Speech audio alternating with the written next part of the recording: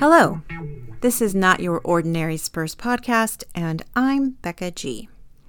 This is a podcast by a Spurs fan for Spurs fans. Welcome. Today we are going to cover the FIBA tournament so far.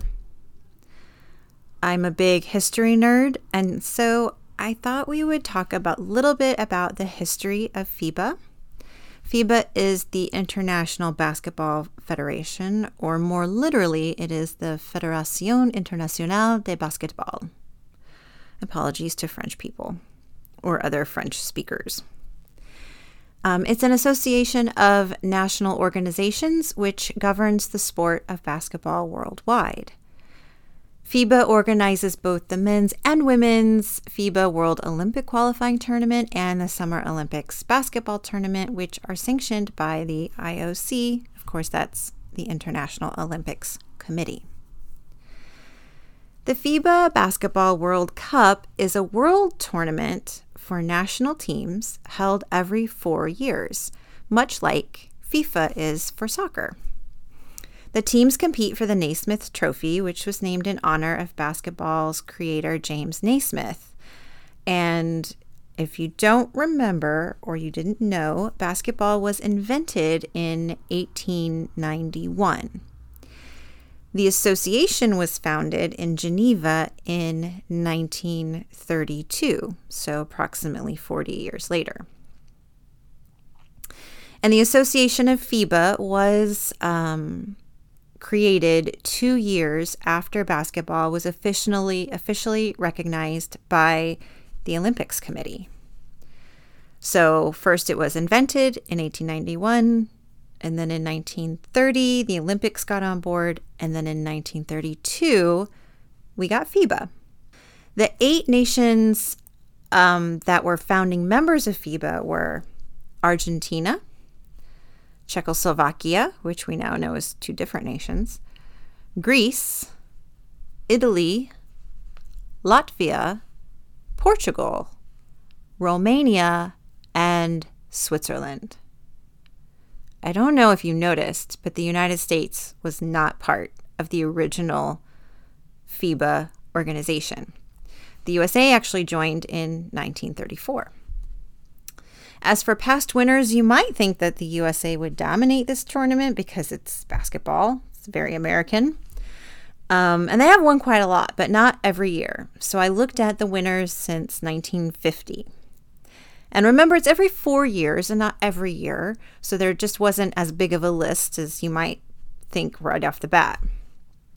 But I was very surprised to see Yugoslavia come up many times. So I counted it out. And since 1950, Yugoslavia has won the FIBA World Cup 5 times. And since 1950, the USA has won 5 times as well. Maybe we should be scouting more talent from Yugoslavia. So let's talk about FIBA in 2023. The tournament has just started a couple of weeks ago. We're not very far in. The Spurs players playing in FIBA so far, really, I think only Sandro Mamukelashvili is playing. I did a whole player spotlight about him. He's from Georgia. He's one of my favorite players that we have on the team right now. And the Spurs acquired him about mid-season last year. Now, one of our favorite former Spurs, Patty Mills, is playing for Australia this year. He's currently on the Atlanta Hawks, but we still love him. So how is the USA doing? Well, the USA is in first place for Group C. The groups are categorized letters A through H. And I tried to figure out how the tournament structure works. It does follow the same structure as FIFA, but I don't totally get that either. In my typical fashion, I'm sure that I'm overthinking this, and these groups are probably the same as what I'm familiar with as brackets. So far, USA is winning. As of the recording of this podcast, we will play Jordan by the time you hear this in a few hours. And how is one of our favorite Spurs doing? And by that I mean Mamu. So far, he has played one game against Slovenia, and unfortunately, Georgia lost. So for Slovenia, they have a player called Luka Doncic. He plays for the Dallas Mavericks, so you might be familiar with him. And he's gotten a lot of praise online for being just a real badass in this FIBA tournament. Paul George of the LA Clippers calls him a cold killer in reference to his trash talk. Apparently, it's just amazing trash talk. I don't get it. I'm not a fan of trash talk, but I know it's part of the game, so he's doing good. But the Mavs have a lot to look forward to with him next season. I'm excited to see these two match up again during preseason games and into the season. And Mamu will get another chance on the world stage against Venezuela tomorrow, or today, or yesterday, or whenever you hear this. Isn't it strange how podcasts are like time traveling?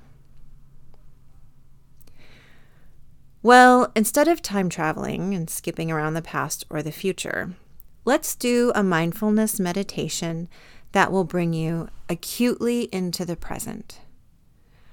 One of my favorite quotes is by Ram Dass, and that's, "Be here now." So let's meditate.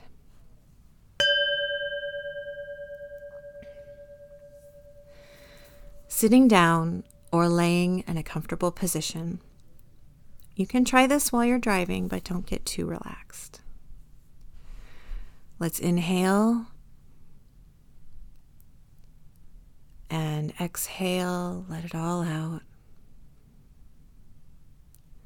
Inhale, fill the lungs. And exhale, let it all go.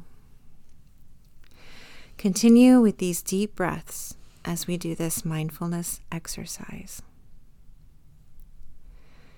With your eyes open, what are 5 things that you can see right now? Observe these 5 things in this moment.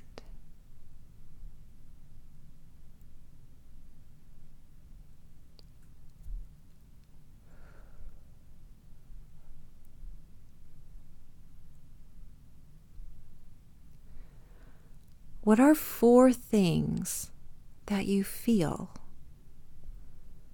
Do you feel any aches or pains? Do you feel the chair beneath you? Tune into your body and note 4 things you can feel.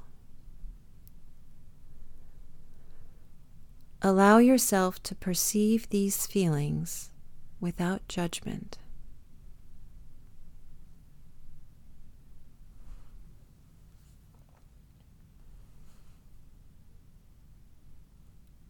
What are 3 things that you can hear? If you sit quietly, you'll be able to hear 3 different things. Take note of these different sounds.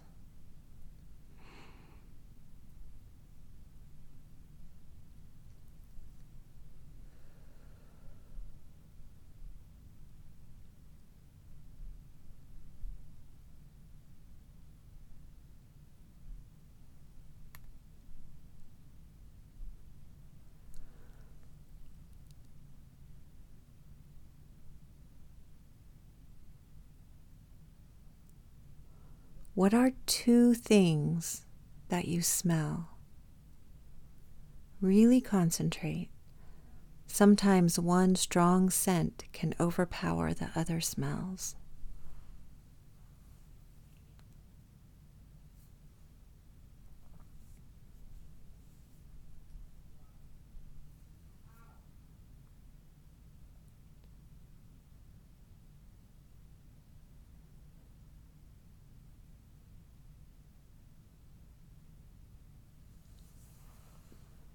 What is one thing that you can taste right now?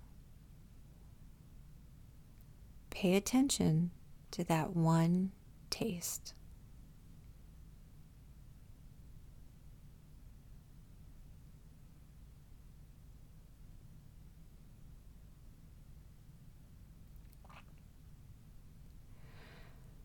as we close, notice the thoughts that are crossing your mind. Are they wondering thoughts about your day? Are they big worries that you have? Let them float away like a leaf floating down a stream. They are as temporary as a chill that runs through you. Don't label them as good or bad. Just observe and release these thoughts.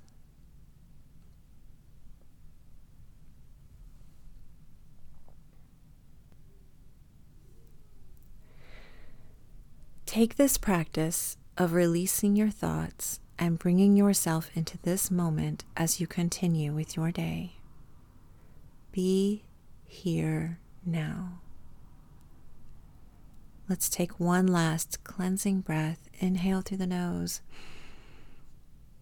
and exhale through the nose. Until next time.